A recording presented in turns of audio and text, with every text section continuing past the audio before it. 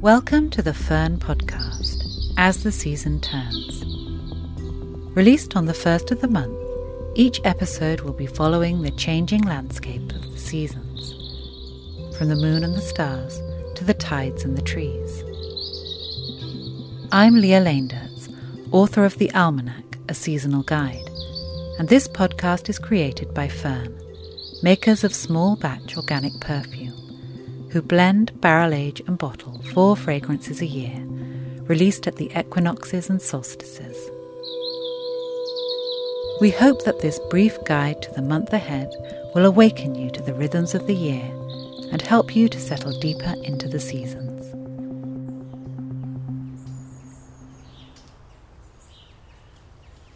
June is true summer. Strawberries, roses and rainy picnics, ice cream and sunburnt shoulders.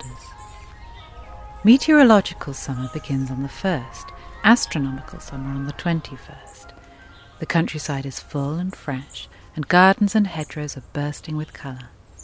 If you want your garden to look wonderful in June, then you can hardly fail, for everything flowers in June.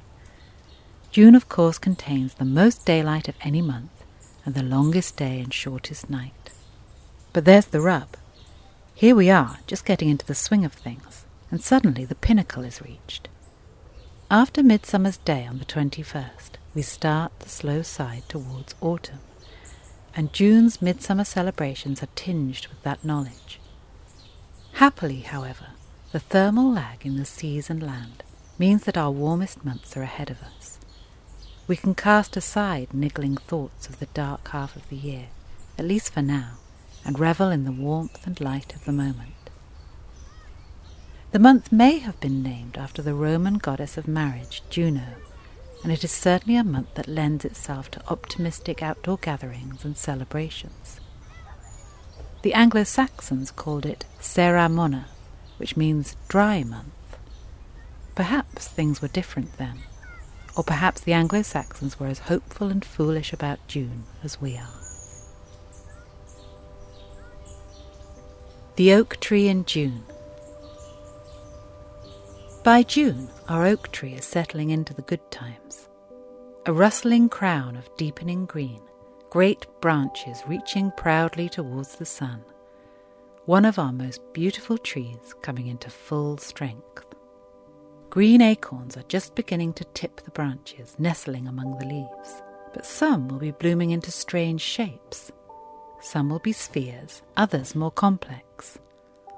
These are galls or oak nuts, and the story of their creation is miraculous.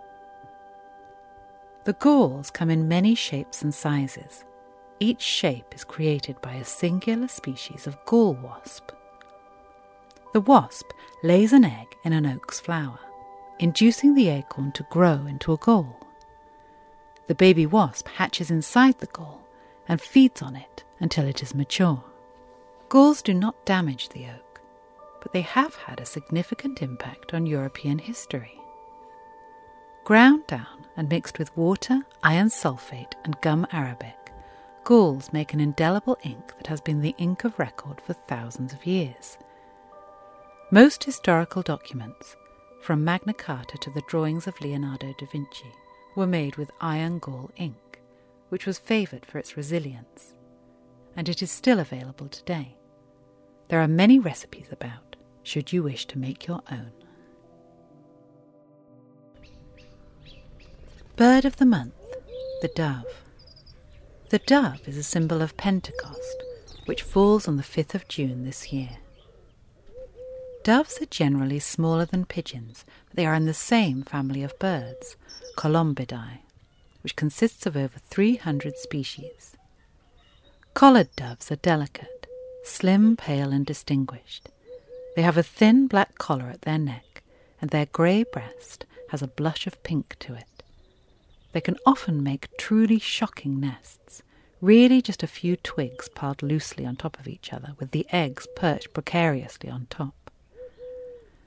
Collared doves are responsible for the soft but relentless cuckoo-coo noise that echoes around your house when they perch on the top of the chimney. The turtle dove is an even daintier thing, and sadly far more endangered. It is a bird of Britain's east coast, but increasingly rare there. You might notice it by its gentle telephone-like purring coo. It is small, only a little larger than a blackbird, and has a pink-blushed grey breast, black gill-like markings on its neck, and brown and black patterned wings.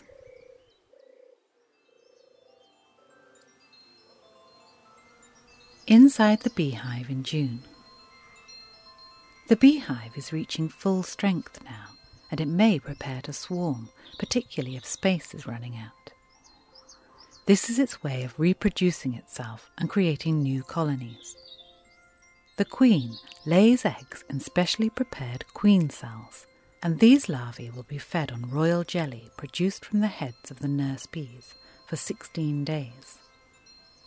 Male drone bees are also raised, their only purpose being to mate with a new queen. On a still, warm day, the old queen will leave the nest, flying for only the second time in her life, with around 60% of the hive, up to 30,000 of her faithful workers, all flying in a mass through the June air. The swarm will settle temporarily around a branch of a tree, while scout bees search for a new home. Back in the old hive, the new queens fight for dominance, and the survivor flies from the nest with a drone bee to mate on the wing, then returns to the hive to take her place as the new queen.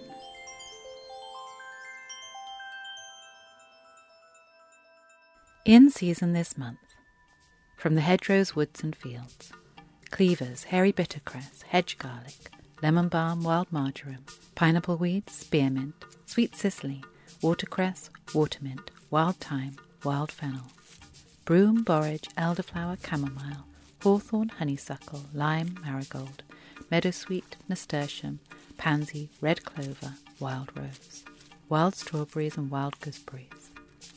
From the seashore and rivers, mackerel, sea trout, brown crab, herring, lobster, turbot, sardines, salmon, lava, pepper dulse, carrageen, egg-rack, sea lettuce, sugar kelp.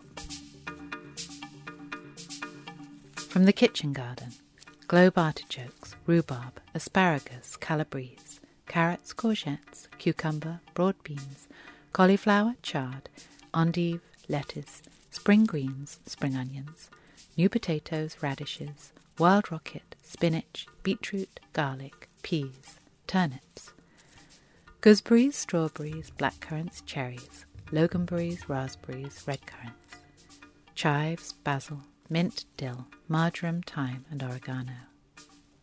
From the farms, asparagus, cheddar strawberries, Ayrshire and Cornish new potatoes, fresh goat's milk cheese, stinking bishop, ewe's curd, ricotta and new season lamb. And traditional imports, Alfonso mangoes, apricots, peaches, nectarines and cherries.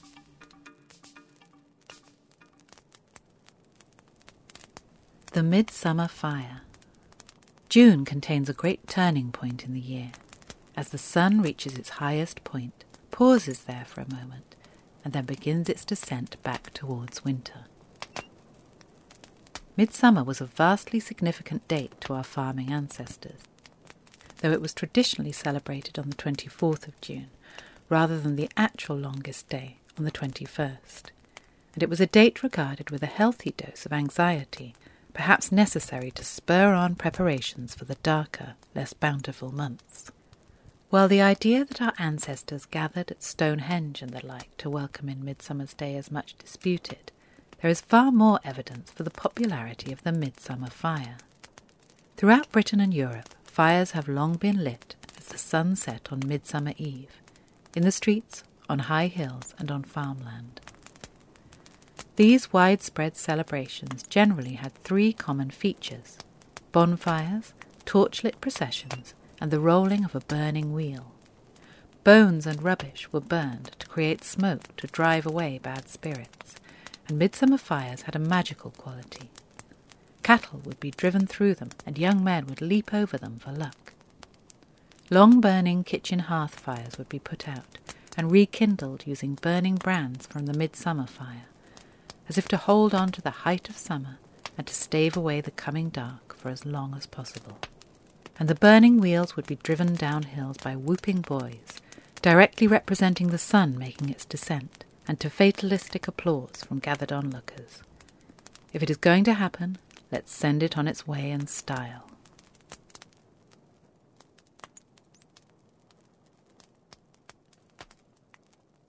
Glut of the month, gooseberry. Lip-smackingly sour gooseberries are swelling now. Thin them out early in the month, using the small, sharp, pectin-filled early ones for jam, and allowing the rest to ripen, soften, and sweeten. Elderflower adds hints of floral and lemony flavours that rub along very happily indeed with gooseberry. Simmer gooseberries, a little sugar, and a head of elderflower together to make the filling for a summery crumble or pie. Roasting gooseberries in a little honey sweetens and softens them while caramelizing them slightly and allowing them to hold their shape. Tip a spoonful or two of them still warm onto thick Greek yogurt. This is the month of the shortest, lightest and warmest nights. In the daytime the sun is high in the sky, and this means that the full moon, which must be opposite it in the sky in order to be full, stays lower and has a more golden tinge. We now view it through a greater slice of our atmosphere than we did at midwinter, and so it is softer and less bright until it climbs to its highest. The medieval name for this month's moon, which falls on the 14th, is rose moon, reflecting the dog roses that are scrambling over hedgerows, their simple pale pink petals catching the moonlight, as well as the abundance of roses wafting fragrantly from midnight gardens. It was also known as the dyad moon, dyad meaning pair, and perhaps this is in reference to June being named after the Roman goddess of marriage, Juno, and being a month thought particularly favourable for weddings. This month we will see a super full moon, or supermoon, on the 14th. The moon's orbit is not a perfect circle, and through every month it is sometimes closer, sometimes further away. When the closest point happens to coincide with a full moon, we have a super full moon, which can be noticeably bigger and brighter than other full moons. The summer solstice falls at 10:13 a.m. on the 21st of June, the moment that the sun is directly overhead at the Tropic of Cancer, the northernmost latitude at which it can be directly overhead. The word solstice comes from the Latin solstitium, meaning sun-stopping, and is related to the position of sunrise and sunset on the horizon. Both positions have been moving north day by day, and will now pause for a while, then start to head south. Why is the midsummer moon low and the midwinter moon high? The sun's apparent path through our sky throughout the year is called the ecliptic. The moon and planets also just about follow this line. The moon wavers slightly either side of it, but all move much faster, the moon travelling through all of the constellations of the zodiac that mark out its path each month, while the sun takes a year. At midsummer, the northern hemisphere has tilted so that the ecliptic is at its highest point in our sky during the day, which means that as the Earth turns and sends us into night, the ecliptic is at its lowest in our sky.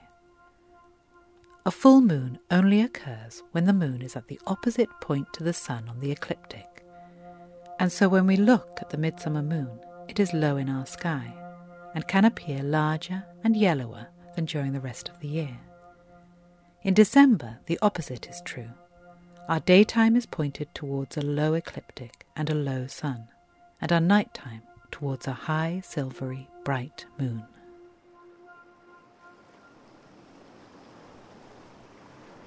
During the course of June, day length at Inverness increases by 28 minutes to a maximum 18 hours and 1 minute on the 21st, and then decreases by 6 minutes by the end of the month. Daylight at Padstow increases by 19 minutes to a maximum 16 hours and 27 minutes on the 21st, and then decreases by 3 minutes by the end of the month. The average sea temperature this month is 11.2 degrees Celsius at Orkney and 14 degrees Celsius at Penzance.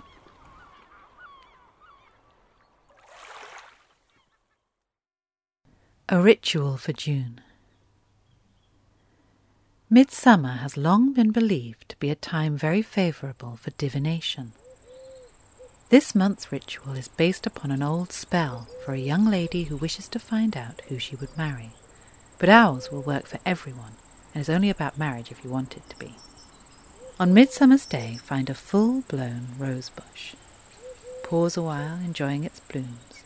Take your time to choose a particular rose. Let it call to you. Cut your rose, on the stroke of midday is best, and admire it. The softness of its petals, the scent, the colour. Take your rose home and fold it in white paper or wax paper if you have some. Slip the rose between the pages of a heavy book. Wait at least 10 days or, in line with the original spell, until Christmas, but who can wait that long? In the original spell, you would then wear this rose to church, and the first man you meet will be your husband. In our version, we like to think that the first person who comes to mind when opening the white paper and lifting up the rose is of more importance. It could be a good friend, a long-lost friend, a friend in need, or indeed a future partner. This person has been summoned by the midsummer magic and is worthy of connection. Perhaps knowing who they are is good enough, but it might also be a sweet act to fasten your midsummer rose to the front of a piece of card. Simply use a little piece of brown tape across the stem, and send this card to the person who came to mind. You can let them know that the rose is a token of your love or appreciation for them, or simply that you're thinking of them and wish them well for the summer months to come.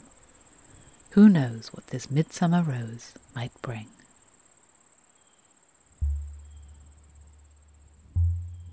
In the Fern Studio.